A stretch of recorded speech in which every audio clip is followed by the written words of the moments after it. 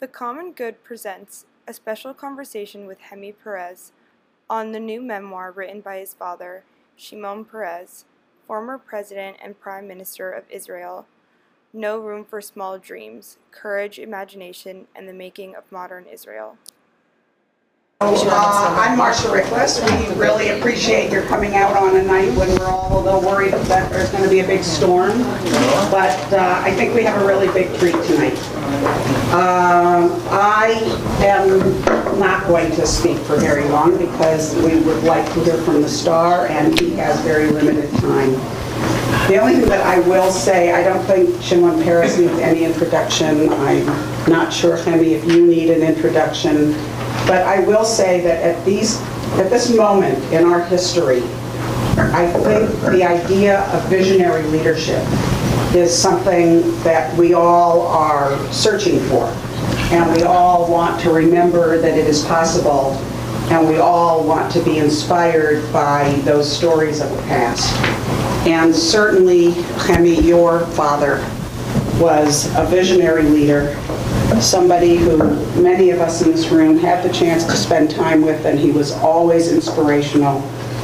And I think over the years we all know that he did many, many things, but the thing that most affected me in his later years, I had a chance to spend time with him both from the Israel Policy Forum point of view and from the United Jewish Appeal point of view, is that he never looked back, he always looked forward. That he was always with young people. You always felt like he was the youngest person in the room. He was 90 years old and he was the youngest person in the room because he was always thinking ahead, always ready to think about what was new. He understood technology and its importance long before any of us understood it. And he was just a most remarkable man. So when I was asked if I could do this tonight, I felt this was a great privilege. So thank you to Patricia and the Common Good for giving me this opportunity. And I'm going to pass this right on to you. Thank you so much. I have two mics. Good evening. I would like to start by thanking Marcia for lending a beautiful house. I'm completely distracted by the view, but I'll try to stay focused. And Patricia also for organizing the event. And I would also like to recognize the presence of Jeff, the editor of the book, and Robin behind the scene. And what I'll do is I'll talk for probably a few minutes, and then I'll be very happy to have questions. And ask me anything you'd like. I'll start with the book, though. The book, No Room for Small Dreams, that I'm so happy to see it came out last week. It was my father's last project. Only when I read the book, and I read the epilogue of the book, only then I realized what I didn't know, and my father knew, is that the end is close, the end is near. My father knew that his days are numbered, and he felt that he will not be able anymore to speak to the young generation and to the leaders of this world.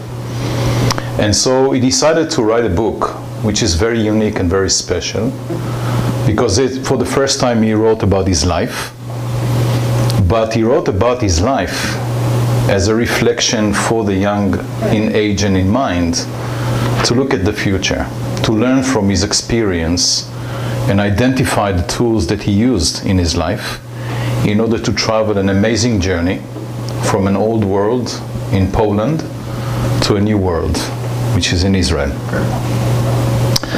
When I read the book, I realized that this is his voice, and I made a commitment that once this book is out, I will continue and carry the voice forward and speak on every stage, talk to any group of people that are interested, to continue and share the vision that he had into the future. My father believed that we live at a transition, or at a time of transition, between an old world to a new world. The old world in his mind was a world of wars, bloodshed, and a world that basically empires were empires of land and territories, natural resources, and slaves through wars. So nations built militaries and they went to war by land, by sea, in order to become great. And in that old world, the more you killed, the more you conquered, the greater you became. But my father believed that the humankind is moving into a new age. It's a transition from territory to the mind, a transition from territory to science and technology. Because through his life, he understood and believed that with science and technology, we can actually compensate for the lack of everything. If we don't have energy, we can harvest energy from the sun, or create technologies that will power our house and our homes and our cars. And he believed that if we don't have water, we can find a way to purify, desalinate, reuse water. And we don't need slaves, because with automation and robots, we can do the cheap labor with technology and science.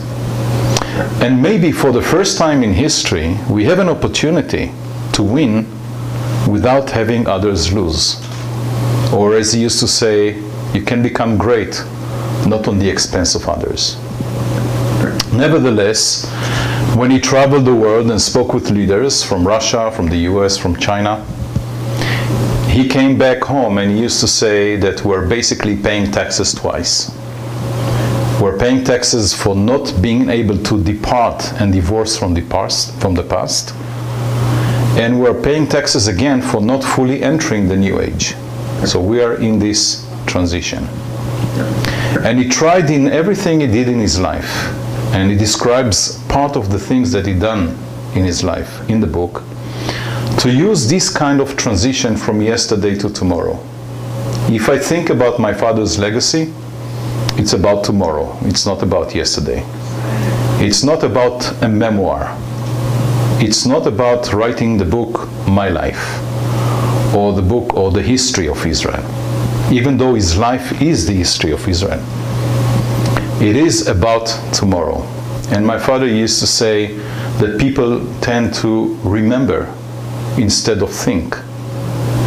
We have to think about the future. We have to see the opportunities in the future. And there's no good reason to look backwards, because there's nothing we can change in the past. If we want to create an impact or influence, it is only about tomorrow. It is not what is written in the book that I'd like to talk about. It is how you read the book, for those of you who plan to read the book. He did not sit down and spend 5-6 years in order to write the history of Israel, just like, for example, Ben-Gurion planned to do when he left to the Negev to write his memoirs, or like Churchill did. And Churchill used to say that history is going to be very kind to him because he's going to write it. My father decided to choose 6 events, major events in his life. And when you define those events, you can identify 3 categories: dreams, hard decisions, and greater causes he served. He starts with the dreams: to come and live in Israel, to smell the oranges that were brought to Poland when he was a child, to build a nation. And he was the last one to participate in the foundation of Israel. Another dream is to settle in Israel, to build a house, to build a kibbutz. All those dreams have been fulfilled. And once those dreams have been fulfilled, he started to give his life to greater causes, to service his nation. The first call for service was to build the Israeli defense industry. Ben-Gurion chose him in a very young age and gave him the responsibility to build the Israel military and defense industry. And when he had to do that, it was all about innovation. When you think about Dimona, building nuclear facility in Israel, what can be more innovative, bold, and daring than doing something like that in a state that could barely build a bicycle? Or embarking on a project like the Israeli aerospace industries, thinking about the space. or creating Raphael, which invented missiles, and later on, as we all know, Iron Dome. So he dedicated his life to service the defense industry of Israel, to make Israel strong, resilient into the future, to secure tomorrow. My father was always about tomorrow. I once asked him how did he and Ben-Gurion divided their work with regards to the defense industry. So he said Ben-Gurion was responsible for everything that exists, and he took the responsibility for everything that did not exist. And then he became prime minister for the first time in his life, in '84, and inherited an economy that was collapsing, crashed. A socialist economy, 400% inflation rate. And he had to zero it, to stabilize the market within a year, and then think about what kind of economy Israel needs.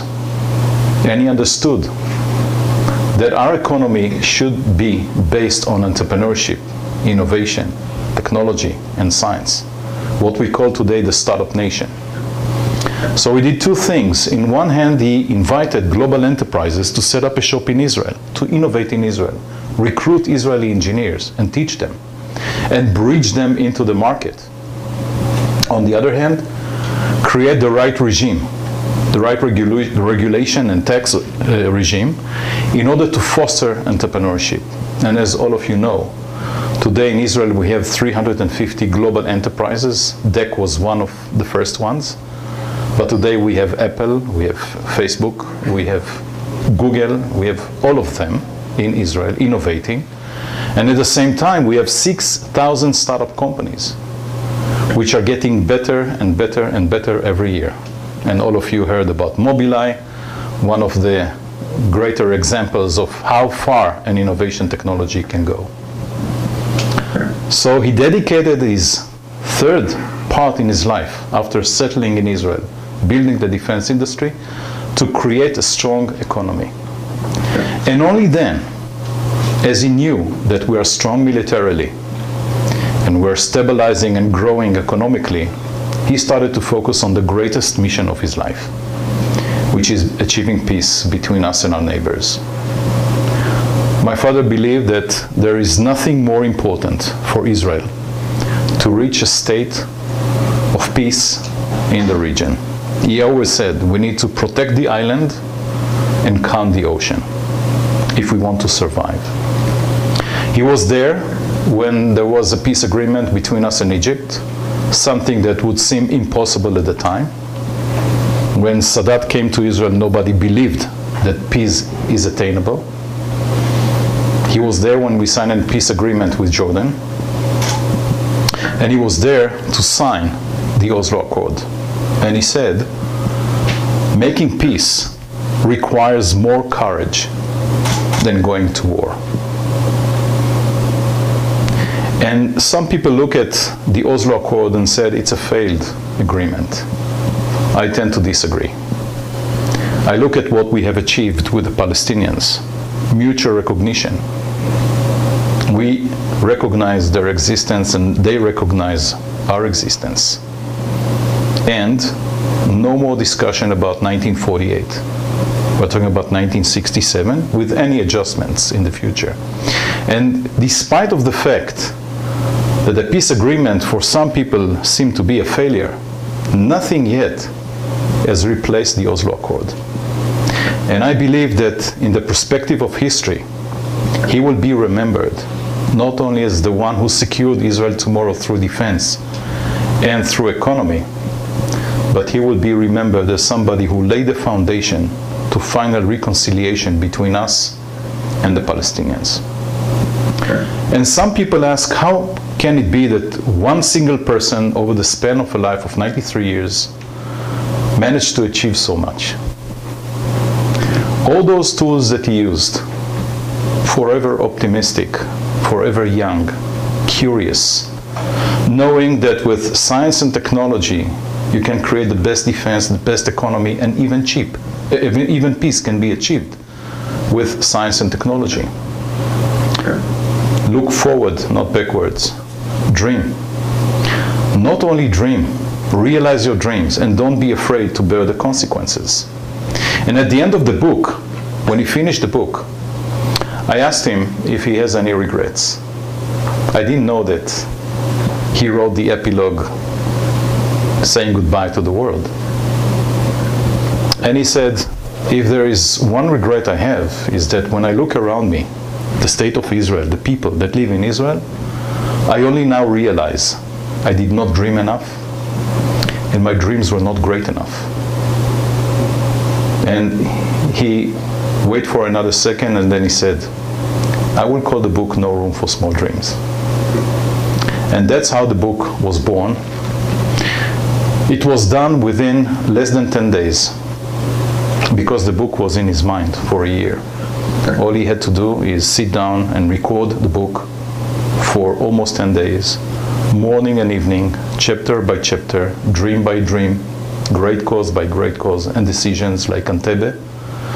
The greatest decision to embark on the Operation Entebbe was one of those hard choices he had to make. And that book basically is really for the young generation and for the leaders of our world. We can do it in a different way. We can serve our people. We can dream. We should never ever lose hope. Last week we had our first commemoration, and on Mount Herzl I had to speak on behalf of the family, and that's what I said. I learned through reading the book that when you try to realize a dream or create something which is significant, like founding a nation or having peace agreement with your enemies, before you reach that point, there is a lot of dispute and disagreement and violence. But when you reach that point and you look at it in a perspective, there is a full consensus. And the message that my father wanted to deliver, I believe, through the book, yes, we can argue, we can disagree, but we're one family. And he never ever gave up on his dreams, never ever stopped serving his country until the very last day in his life. I would like to share with you in a couple of minutes what we are doing now at the Peres Center for Peace, what we have done and what we are doing now, which is part of his legacy. My father founded the Peres Center for Peace 21 years ago. After the Oslo Accord, he realized that peace is not being negotiated only between leaders. It needs to be implemented among people. And he felt that the people were left behind. And so he founded the Peres Center for Peace with the notion that we should bring Jews and Arabs together to get to know each other, work together, discover each other around different walks of life. For 21 years, the center has been extremely active in bringing people together, not only between us and the region, but also inside Israel, Jews and Arabs in Israel, secular and ultra-Orthodox, periphery and center, everyone, and do projects together, get to know each other, and discover that there is so much commonality between all of us. And the platforms that we used are platforms that are available for every person, whether it is healthcare or the sports. And I'd like to share with you some of the projects that the center has done, which are not so known. One of our board members is a wonderful woman, Manuela Dviri, who lost her son in the Lebanon war. And she became one of the 4 mothers that was endorsing the pullback of the Israeli Defense Forces out of Lebanon. And she got 5,000 euros from Europe. And she wanted to do something with it. And she met my father and he asked her, what do you want to do with it? And she said, I would like to save Palestinian children. I know what it means to suffer loss of a child. So my father invited her to the center, and ever since, Manuela has been raising money around the world, primarily from Italy, to save the lives of Palestinian children through operations and life-saving treatments in Israeli hospitals. So far, 12,600 children were saved by the Peres Center for Peace. And my father said once, if I am to be remembered for anything, it is for saving the life of a child. Later on, we embarked on Medilink, which was about bringing physicians from the Palestinian Authority, from the West Bank, and from Gaza, to work with Israeli physicians in Israeli hospitals. So they moved to Israel. They lived in Israel for a period of 1 to 5 years, operating on Israeli citizens without them knowing that it is a Palestinian physician, and then go back to their villages and become heads of hospitals or heads of departments. On the sports, we're doing a lot of work with the young generation, bringing them around soccer, around basketball. I have to share with you one story. 3 months ago, a young Israeli soldier, a wonderful young girl by the name of Hadas Malka, was serving in Jerusalem, and she was stabbed to death by terrorists. Only then we discovered that that girl participated in youth basketball team at the Peres Center when she was 17. She played with Israeli Arabs and with Palestinians. And we went to the family to visit them. And we brought some pictures, and we brought the team members that played with her. And they told us it was her happiest year in life. And they said, please continue what you do. Because for Hadas, it was a year where she discovered that Israeli Arabs and Palestinians can become friends and work together. And my father wanted to show that what seems to be impossible is possible. Lately, we decided to write the new chapter in the center and turn it also into the Israeli National Center of Innovation. We're taking the beautiful building in Jaffa, and those of you who have not yet visited there are invited. Please come and visit me. I'm there. And what we want to do is actually create the center as a source of inspiration for generations to come, that we can shape a different future, that we can build another world, that we should leave the world of wars, because there is no reason to have wars. There is no good reason to kill and be killed anymore. And what we want to do is actually, when people will come to the center, we want to create the inspiration in 3 different ways, and I will finish my long speech. The first one is we want to work with the young generation in Israel. The children that go to school, go to military, students, and teach them the tools that my father used in order to shape a better future for Israel. The second one is we want it to be a place where people are traveling to Israel from abroad, whether they are heads of states, business leaders, visitors, Taglit, Masa, Nefesh Benefesh, whoever comes to Israel from the diaspora, from the Jewish world and non-Jewish world, will be able to come to the center and will be able to experience what Israel has done for the world with science and technology, our contribution to Tikkun Olam, to make the world better.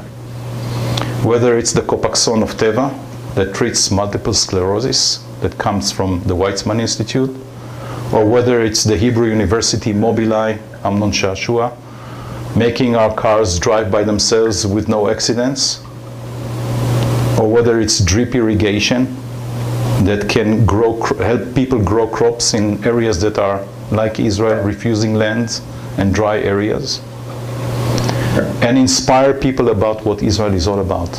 And the third one, to invite other countries and other cities around the world to create their own centers for peace and innovation in the vision of my father, that we can create a better world.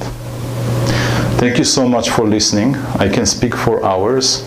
And if there are any questions, I'll be very happy to answer.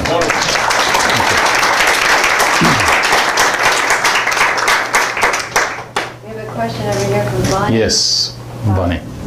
Forgive me for asking this question, because there's so many great questions to ask you. But I'm curious, between Seeds of Peace and the Peres Center, okay, what is going on vis-a-vis the relationship with the Palestinians that have been involved in these programs? And then in the bigger picture, how is that affected by these few people that have these great experiences?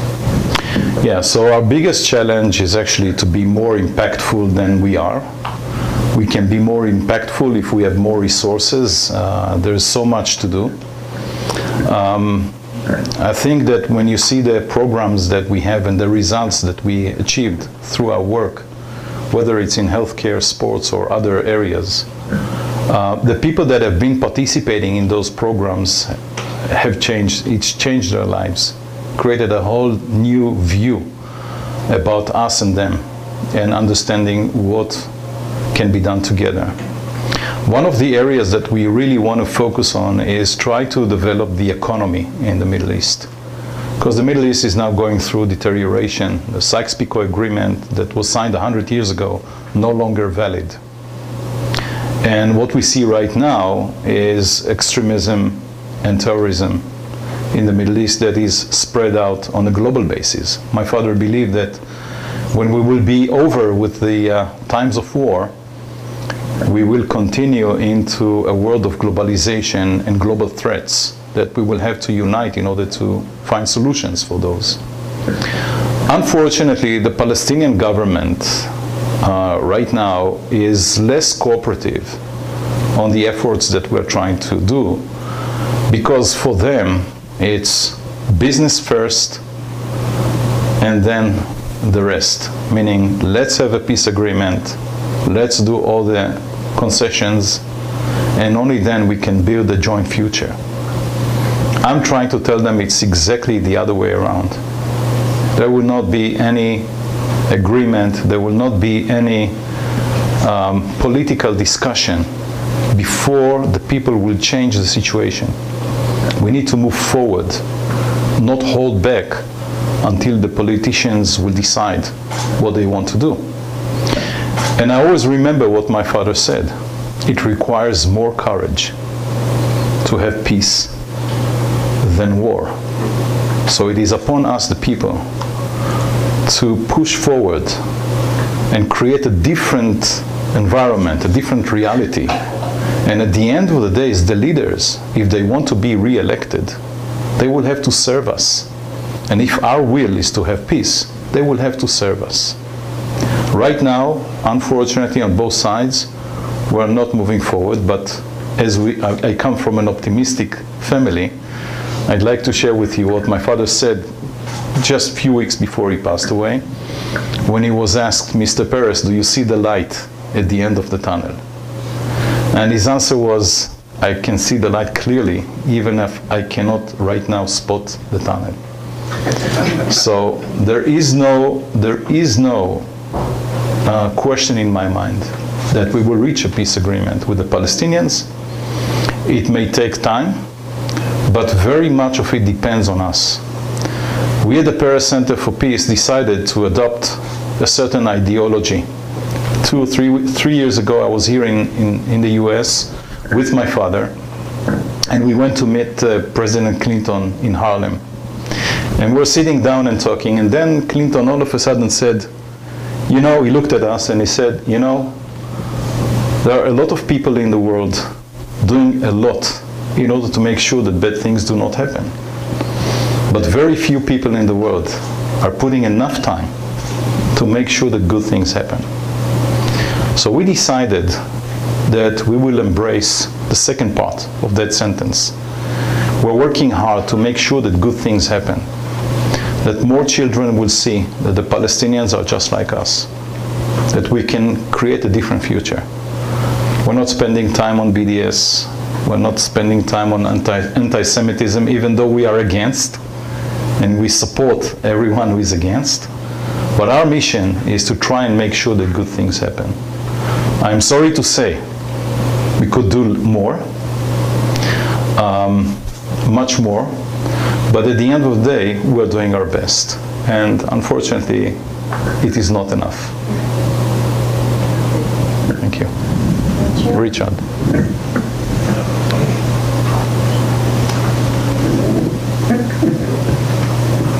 Your father accomplished so much in his lifetime, but I'm wondering if he ever said to you what his great regret was. Did he have something he failed at that he really, thought a lot about? Yeah, I told you exactly what he told me. His only regret, by the way, he writes it in the epilogue in the book. If you get a chance to read, I urge you to read also the epilogue because it's beautiful. And it is words of a person who is saying goodbye to the world. And he said, I was given some 2.5 billion seconds. My life was given to me as a present. I used every second in order to make an impact, to influence. I leave the world with no regrets but one, that I did not dream enough and I did not dream great enough. That is a summary of the ultimate optimist. He never told me what could have been greater or what kind of more dreams, but my father never looked back. Whenever something was done, he was immediately facing, whether it was a failure or a success. It was part of the past, unchangeable, therefore doesn't worth looking at or dealing with. So the only regret is that he did not do enough. Yes, please. I'm a theater producer and designer, and I live in Costa Rica. A few months ago, we produced Mask by Ilan Hatzur. Are you familiar with this play? It's a play written by an Israeli playwright about 3 Palestinian brothers during the time of the Intifada. And Ilan apparently won many awards in Israel with this production. His purpose was very much like what you're talking about, and it's something that we're involved in, utilizing the arts and culture to make people understand each other. Not so much sports, but we do it with arts and culture. Our biggest challenge was with the Jewish community, making them understand that we weren't doing something that was anti-Israeli, because it was something that presented a viewpoint of the way these 3 brothers reacted. One who sided with, they were 3 Israeli Arabs, but it was their point of view, and it was something that was being presented to make young people in Israel understand, and we were presenting it in Costa Rica, not just for the Jewish community, but for the Costa Rican community at large. It was quite a challenge to be able to elevate it from saying this is anti-Israeli or this is pro-Israeli, this is pro-Palestinian. No, it's pro-people. I'd be interested in hearing a little bit more about how you deal with issues like that. The idea that there was a girl who played basketball and enjoyed her life playing basketball, and then the very challenge that you were trying ended her life. And those are such difficult issues. Just if you could mention something. Yes, absolutely. You know, one of the things I learned from my father is that when you want to achieve a great cause or a great target or accomplish a great mission, you have to cross a desert. And the desert is frightening, and it is dangerous and full of risks and full of setbacks. And sometimes you say, I wish I wasn't there, I wish I haven't started. But he kept going on and on. And I think what we are seeing in Israel between us and the Palestinians is that we must keep going on, because the alternative is worse. Now, as you go along, there are different people, there are different views, there are different ideas, there are different situations. Some of them are tragic, like the one I told you with Adas Malka. You see a family, that 23-year-old girl being murdered, but you have to keep on moving. And unfortunately, I think right now in the Israeli society, there is less tolerance to hear other views. Sometimes it is part of a despair. Sometimes it is part of a notion that we are hunted because we have BDS and we have anti-Semitism and we have a hostile environment, and we just came from the Holocaust. And all we wanted is to get back our land. So it's quite understandable why a significant part in our society is not interested in that kind of art. There's now the film Foxtrot that also got some awards. And we have a minister in Israel which was against funding those kind of artworks if they do not subscribe to the cause of Israel. And I think art should be separated. And views should be allowed, definitely if you're a strong democracy. And if you are a moral democracy, you should allow more voices. The same goes for Judaism. We held last week a day of commemoration before the tribute that we had at Mount Herzl, and Amos Oz spoke. And Amos spoke about the fanatics of the world. And our problem is not this side or that side, or if you just listen more, you will understand.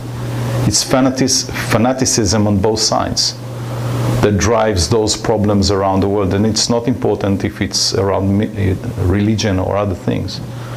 And just like in Judaism, we are allowed to be Jewish in different ways. And he said Judaism is not one ray of light, it's rays of light, different views. So I think that artists should be allowed to express their ideas and views, and we should be tolerant, and we should listen, and we should understand that in this game they are not right or wrong.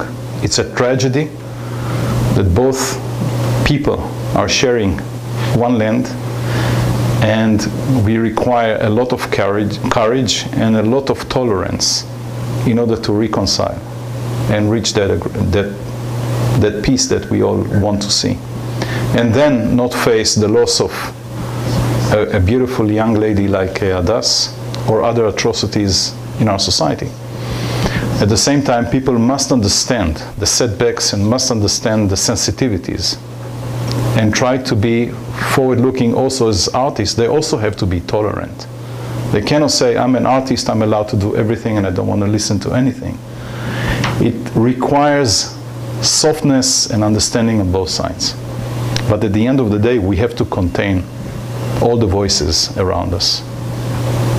That's the best answer I can give you. We have time for one or two more questions before we... yes, thank you. I don't need a microphone. I think I could speak loud enough.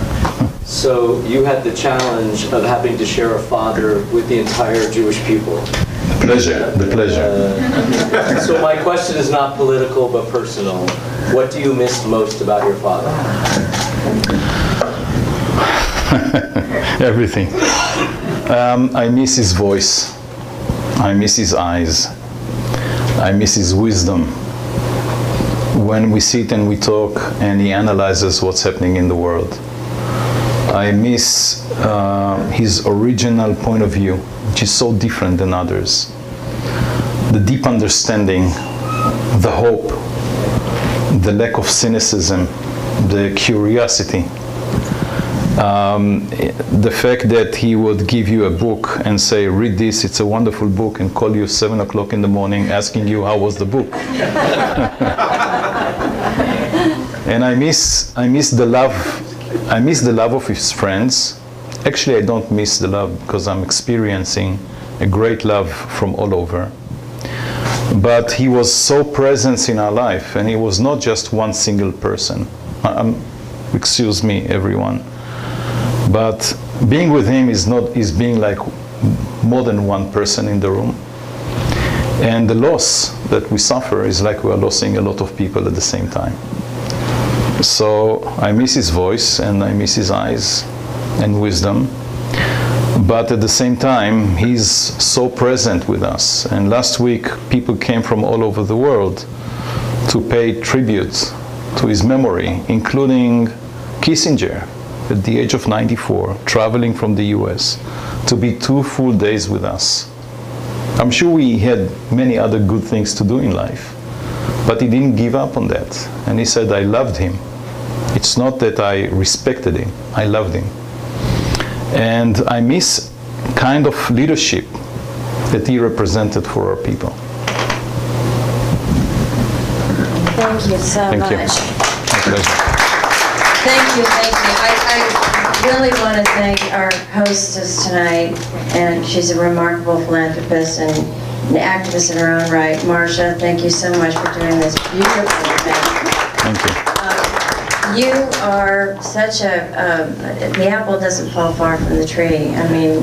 The tree grew next. But Thank you. I hope you will take a few moments to sign some books and say hello to a few people. I know you have a very tight schedule. I also want to thank Lisa Dallas for making this happen tonight, and thank you all for being here.